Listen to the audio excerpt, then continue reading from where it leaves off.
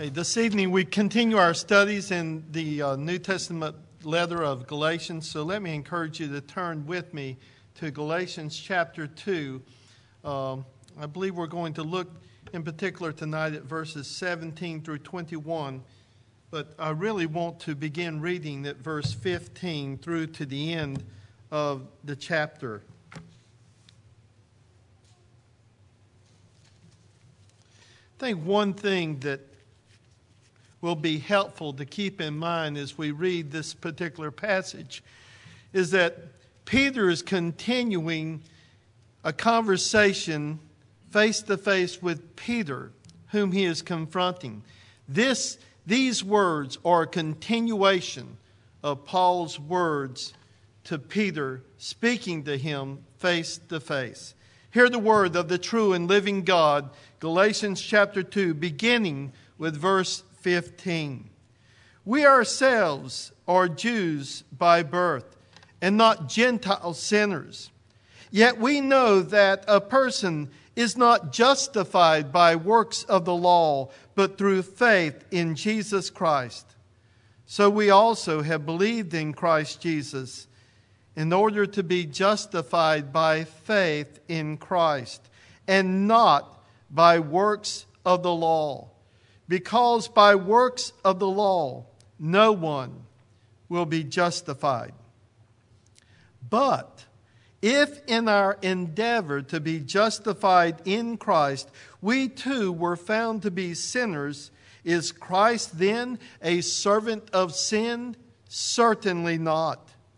For if I rebuild what I tore down, I prove myself to be a transgressor. For through the law I died to the law, so that I might live to God. I have been crucified with Christ. It is no longer I who live, but Christ who lives in me. And the life which I now live in the flesh, I live by faith in the Son of God, who loved me and gave himself for me. I do not nullify the grace of God. For if righteousness were through the law, then Christ died for no purpose, or Christ died in vain. All flesh is as grass, and all the glory of man is the flower of the grass. The grass withers, and the flower thereof falls away, but the word of our God shall stand forever. Let's ask God's blessing upon the ministry of His word. Would you pray with me as I lead us? And please pray for me. Oh, Holy Father, as we bow in your presence tonight, and we come once again to this threshold of the ministry of your word, I pray and ask, oh Father, that you would be pleased to grant upon everyone alike copious measures of your Spirit. Father, we ask that you would come in your power and authority, and Father, that you would rest upon each, giving bread to the eater and seed to the sower, that your word may go forth and accomplish the purpose for which you've sent it, that it may not return to you void. And so have mercy upon us all tonight. And Father, I pray that you would minister your word to the hearts of these your precious people, to strengthen them in their faith, and to bring more honor and glory to your Son, in whose blessed name we do pray. Amen.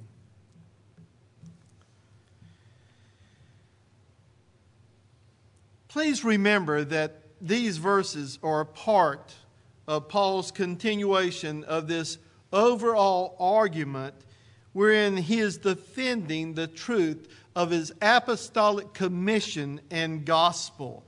And he is doing so because these Galatians had become confused in their faith due to the influence of the Judaizers. And when this dispute finally comes to a head, which later it will, at the Council of Jerusalem in Acts chapter 15, where they claimed, unless you're circumcised according to the custom of Moses, you cannot be saved. Thus Paul exerts his energy here in Galatians chapters 1 and 2 to defend the divinely revealed gospel that he preached, beginning with verse 11 of chapter 1. But I make known to you, brethren, that gospel, he says, which was preached to you by me, he said, it is not according to man. He says, I neither received it from man, nor was I taught it. He says, but it came through the revelation of Jesus Christ. And so it is in these verses that Paul exposes the heart of the controversy in which he is engaged, to show that these men who were disturbing and disrupting the faith of the Galatians, that they had set themselves in direct opposition to Christ himself and the gospel which he had revealed to the apostle. And Paul is stressing that the gospel that he preached was not his own invention. It's not something that he conjured up within the confines of his own mind, that he made up and that he then passed on to other men. But he argues that God had given him this revelation personally.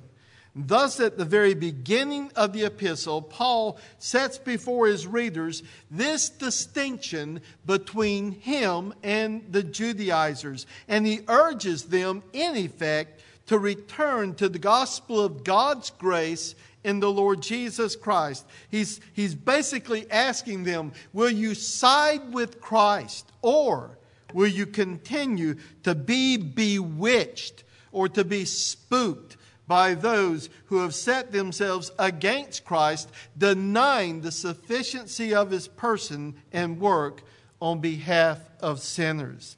And verses 15 through 21 are not the easiest verses to understand.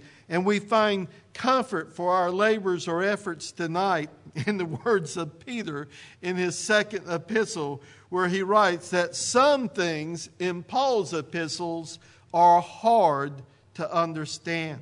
And if an inspired apostle found some of Paul's words hard to understand, then we can draw some comfort from that. And so he reminds Peter that we have been justified by faith in the Lord Jesus Christ. And it's important because Peter in this context was playing the part of a hypocrite.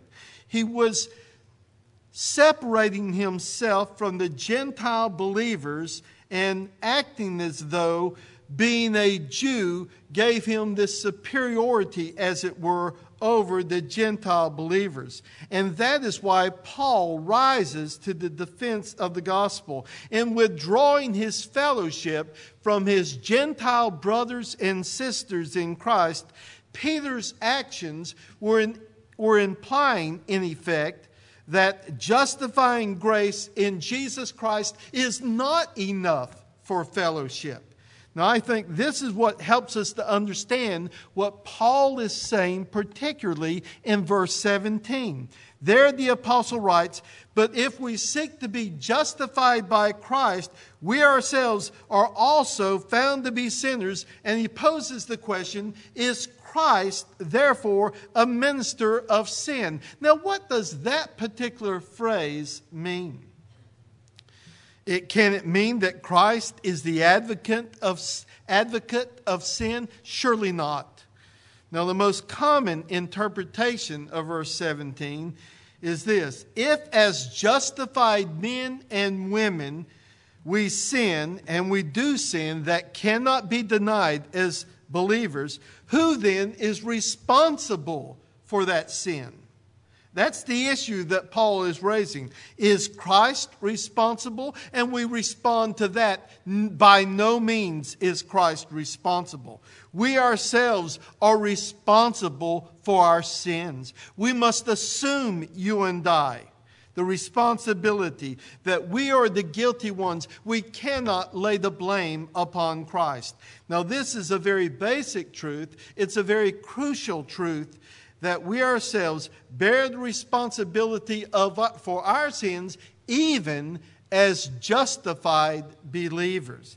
And while this is true, I do not think it is the truth that is being taught in this particular passage here. Instead, this is the point I think that Paul is laboring to make in the course of his argument.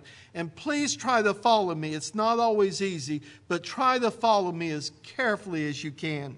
I think Paul's point that when such a one as Peter begins to deny the truth of justification by faith alone in separating from other believers, Peter was in essence saying by his actions that those who trusted in Christ alone for their justification before God were sinning. I think that's what Peter was implying by his actions. Now, why were they sinning?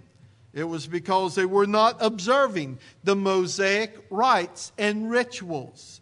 By withdrawing and separating himself from these Gentile believers, Peter was saying in effect that their faith in Christ was not enough. And therefore, they were sinning by adding to his work, not adding to his work, because they were not obeying these old covenant observances such as circumcision. And Paul is showing that if such a line of thought is then followed through to its conclusions, and this is what is concerned to hammer home with Peter. If you take that argument or that position all the way to its conclusion, then it makes Christ the advocate of sin and the promoter of sin.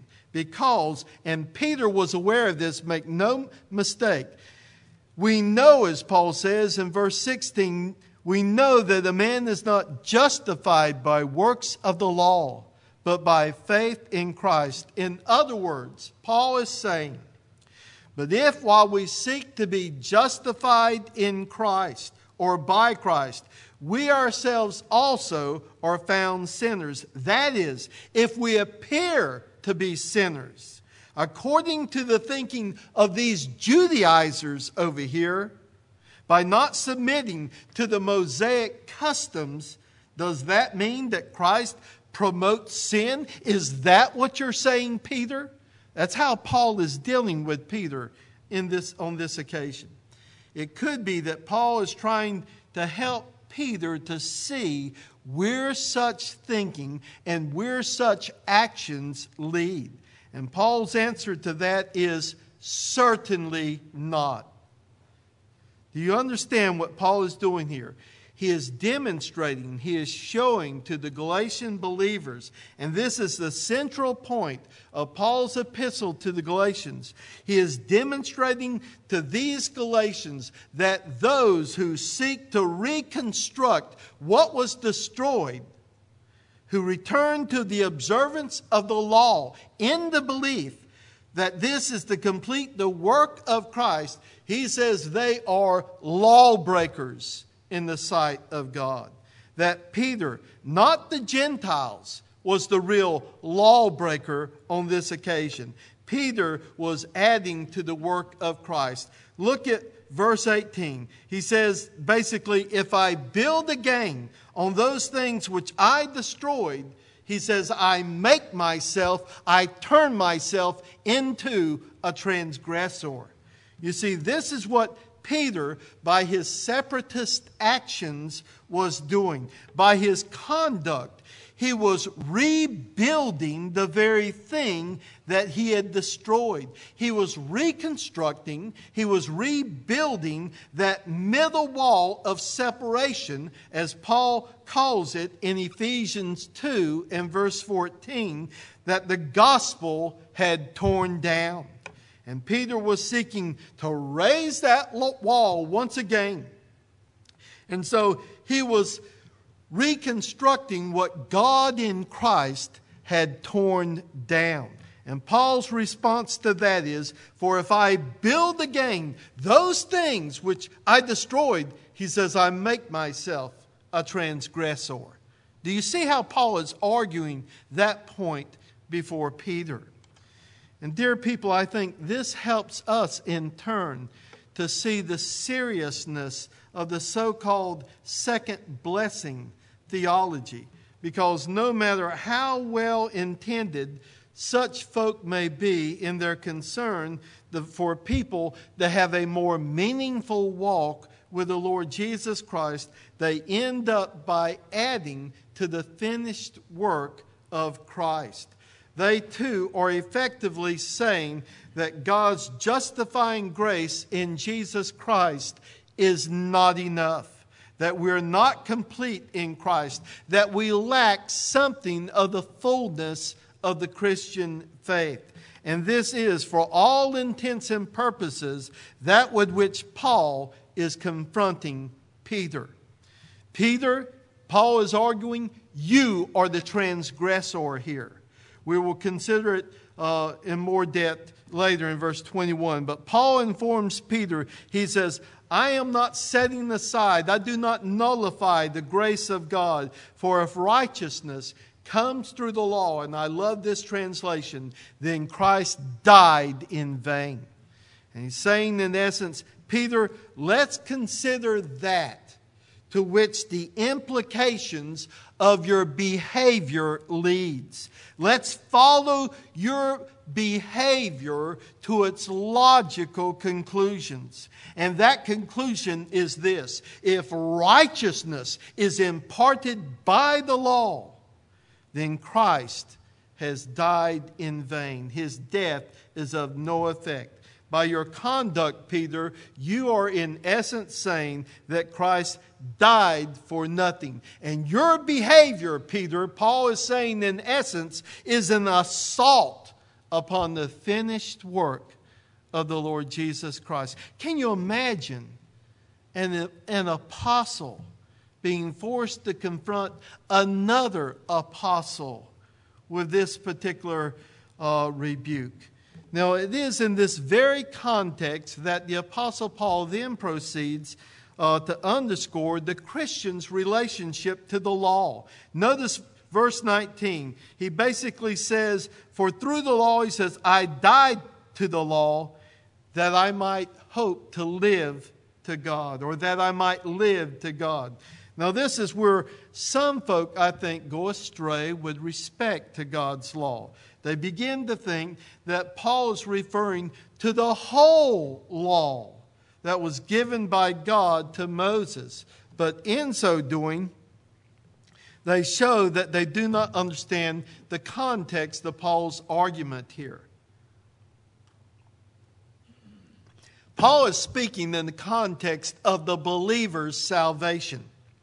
That is, how our sins are forgiven and how we are put right with God in the gospel. And in verse 19, Paul seeks to explain here the relationship of the believer to the law in the context of salvation. And it is very simple. He says, for I, through the law, died to the law that I might live to God.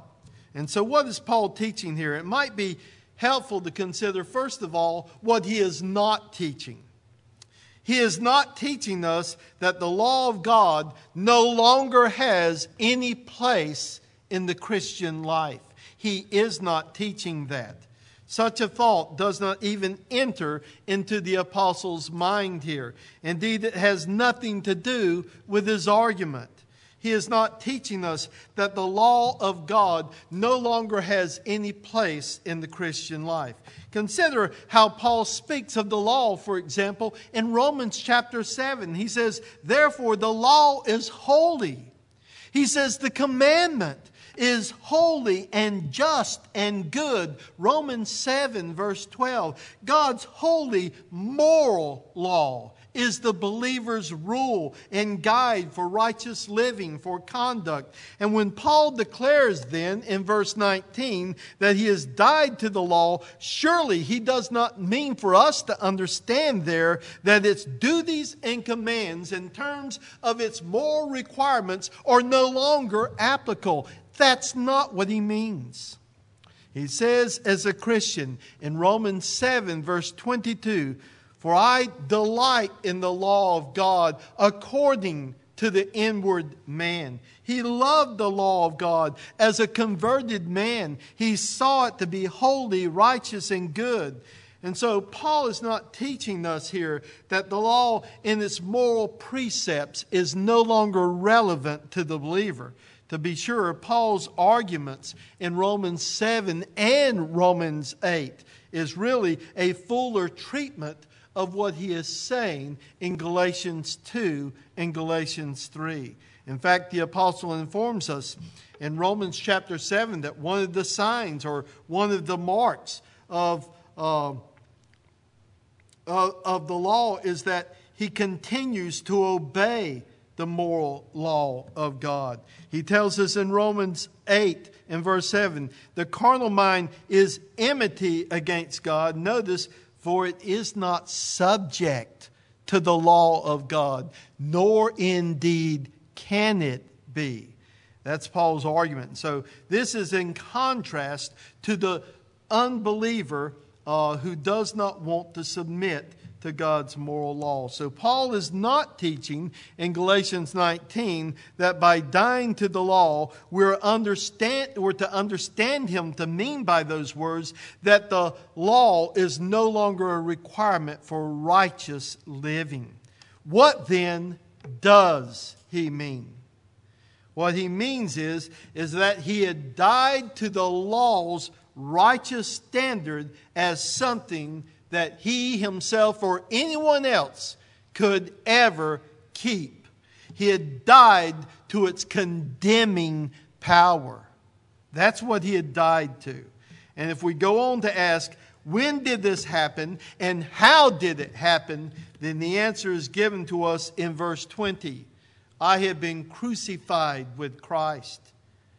It is no longer I who live, Paul says, but Christ who lives in me. I have been crucified with Christ. I have died to the law in terms of it being viewed as a means of being right with God. I was condemned by it because I could never keep it or obey it perfectly.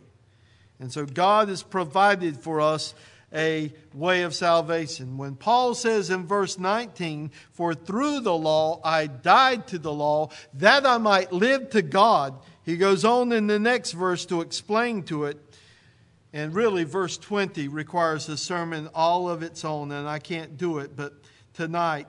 But Paul's point in verse 20 is this: because of our union with Christ, because of our union with Christ, in his death, in his resurrection, in his death and in his resurrection, we can now live to and for God. That's his argument. For the Christ who died, and who died beneath the guilt and the condemning power of sin, is the same Christ who rose victoriously from the dead. And so you see, we share, by virtue of our union with Christ, we partake not only in the benefits of Christ's death, wherein we're freed from the law, but we also partake in the benefits of his resurrection back to life. And if it is through our union with the resurrected Christ, it is through that union that we're now enabled to live to God. And that is so important for us to understand. And I think we cannot begin to live for God while we're living servilely under the law as a means of putting ourselves right with God. Listen to one very helpful commentator, and he's a Lutheran, but he makes a good point here. He said, only by being crucified with Christ does one die to the law. It is the one avenue of escape. Otherwise, the law has us by the throat and will destroy us. And he is right. You see, as long as I am under the law, I sense its condemning power, and it has me by the throat. Well then, Let us sum up our consideration of this passage. What then is the Christian's relationship to the law? On one hand, we're to delight in it, we're to love it, we're to walk according to the moral precepts, the moral commandments. On the one hand, it is, as the Westminster Confession describes, it is a rule of life informing us of the will of God, our duty, and it directs and binds us to walk accordingly. That's what the Westminster Confession says. But on the other hand, we view the law in the light of Christ, and in Him we no longer view it as a ladder by which we climb our way to heaven by human effort and somehow manage to push ourselves into the good favor of God. No, we now see the law in the light of which God meant for us to see it, not as a ladder by which to climb, and this is very good here, but as a mirror to reveal the eternal moral character of God and ourselves as sinners when we're compared to that standard. Now, we all know what a mirror is. For many of us, well, I'll speak for myself. A mirror is not the most complimentary thing that we have in our home. It isn't for me. It might be for my wife, but it isn't for me. I mean, I get up in the morning and I look, or I don't know if I really look, I may glance in the mirror, and it tells me in a manner of speaking what needs to be done. When I look at the mirror, it tells me what needs to be done, but it also tells me what can't be done. But it does tell me what needs to be done when I look in the mirror. And if you're anything like me, you sense something of that. Now, don't get me wrong. It does tell me some things I need to do and some things that I can do. For instance, it tells me I need to wash. I need to shave. I need to brush that mop on the top of my head, and so to speak. The mirror can tell you that, but you do not wash your face in the mirror. The mirror can tell you what's wrong, but the mirror cannot fix the wrong. You see what I'm saying? The mirror can tell you that you need to go to the basin or to the sink. The mirror may send you to the shower in order to bathe. The mirror can point you to something else like water to cleanse yourself or to wash yourself. But the mirror can never do that for you. That's the law. And in the light of Christ, we see that the great function of the law is in this sense. It points us to Christ. As the mirror sends you to the shower, the law sends you to Christ. The law beckons you to Christ. The law sends you to the Lord Jesus Christ. It points us to Him. Christ is the end of the law. He is the very goal and purpose of the law, the telos of the law. We love it. We're to delight in it. And by the grace of God, we seek to keep its moral precepts. But we understand it in its truest light, not as a ladder by which we pull ourselves up to heaven, and we could do so if we just exert a little more effort. But we use it as a mirror to behold ourselves and to be pointed back to the Lord Jesus Christ. One of the great stratagems of the devil, one of his great devices, is to turn us inward upon ourselves and to leave us there. I will not call this person's name, but I was talking to a dear member in our church just this past week who was really having difficulty in this error, turned inward upon oneself. And if we do that, then the devil will seek to absorb us with ourselves. He will abuse us, if he can, with the law. He'll abuse us with a mirror of God's perfect righteousness to keep us simply standing before that mirror so that we lose all sense of our purpose and function, which is to send us to the Savior for forgiveness and cleansing. And in this sense, Paul tells us that the law is our tutor. It is our schoolmaster to send us to Christ. And this is what he's going to show us as well later on in chapter 3 and verse 24. Therefore, the law was our tutor, Paul will argue, to bring us to Christ, to point us to Christ, that we might be justified by faith. It is this majestic and glorious Savior who lives within us. I have been crucified with Christ. It is no longer I who live, he says, but Christ lives in me. And it is His living in me which in turn enables me to live for God, not perfectly, but purposefully. Christ lives in me. In the life which I now live in the flesh, I live by faith in the Son of God who loved me, Paul says, and who gave Himself for me. So as long as we're living under the mistaken notion or imagination that we can climb that ladder high enough to place ourselves into the good favor of God, we will not so much as take a baby step in our progress of living for God. And that's a point that needs to be driven home. Because if that's the only way by which we view God's law, it will only serve to condemn us. It will crush us beneath the total weight of the perfection that it demands and under which we cannot stand.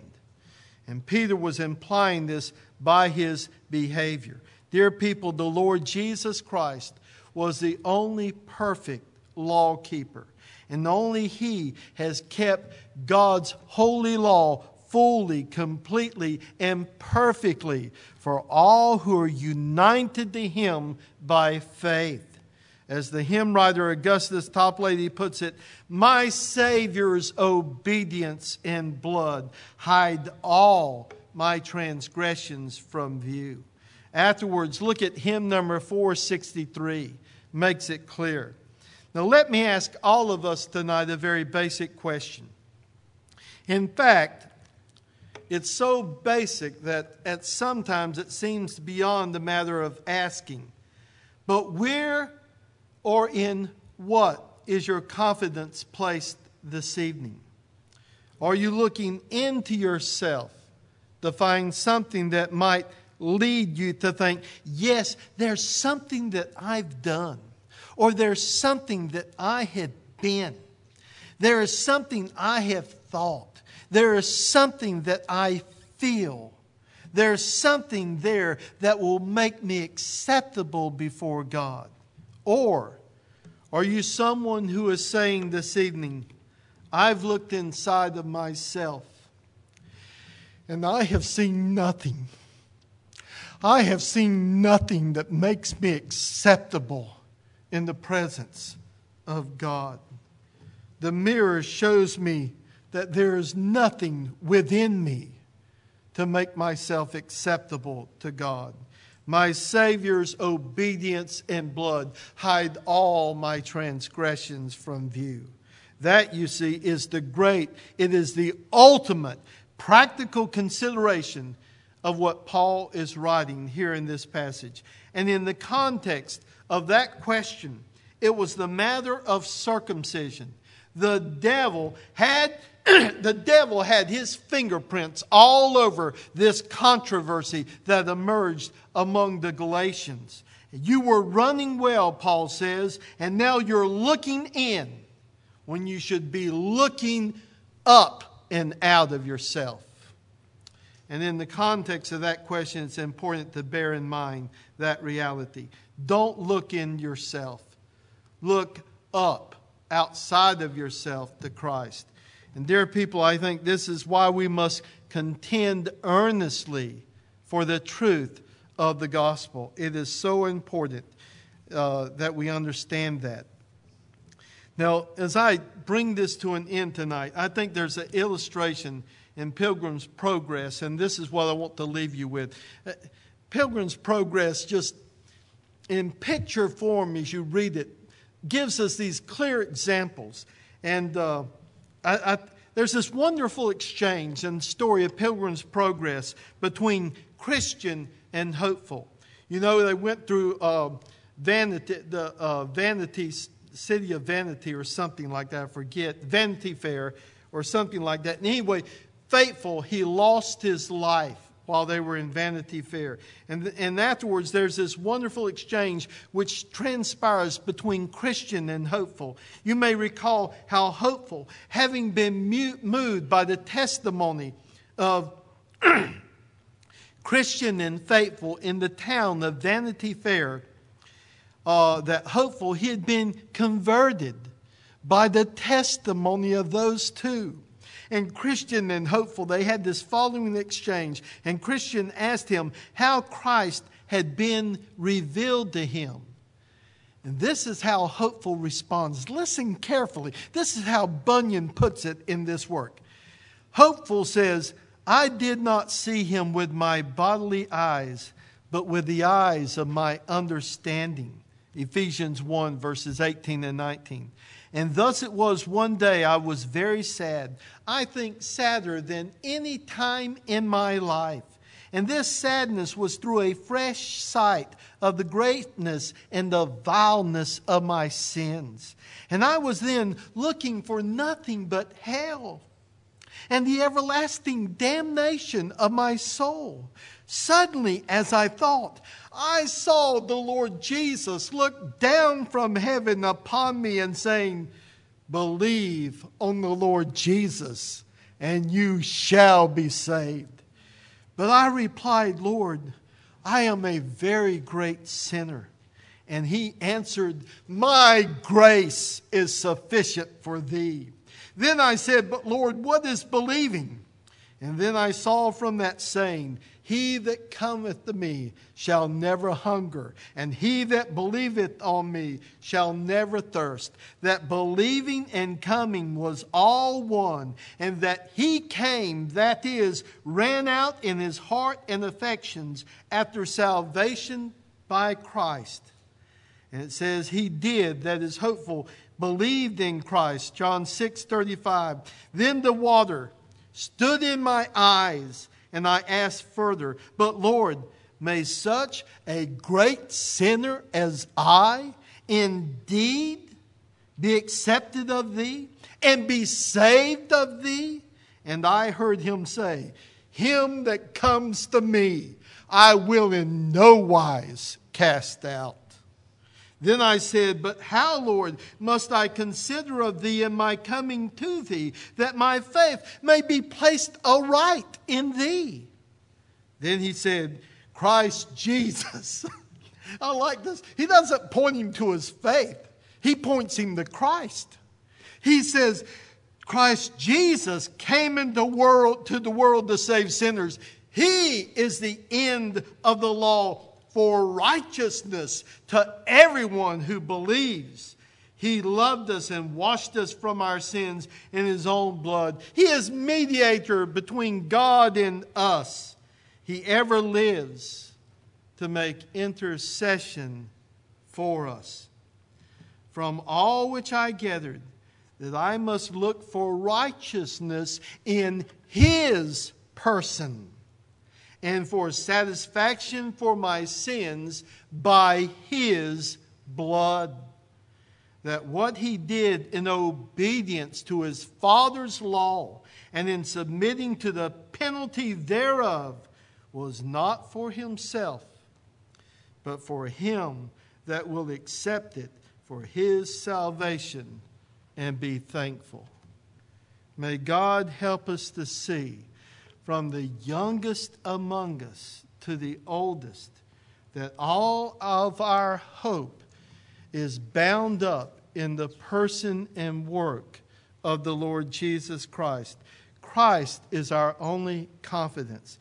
Can you imagine coming before God in the last day and saying, oh Lord, I think you can find something in me that you'll like. I think you'll find something in me that you'll accept. I once did something. I once said something. I once believed something. I once preached something.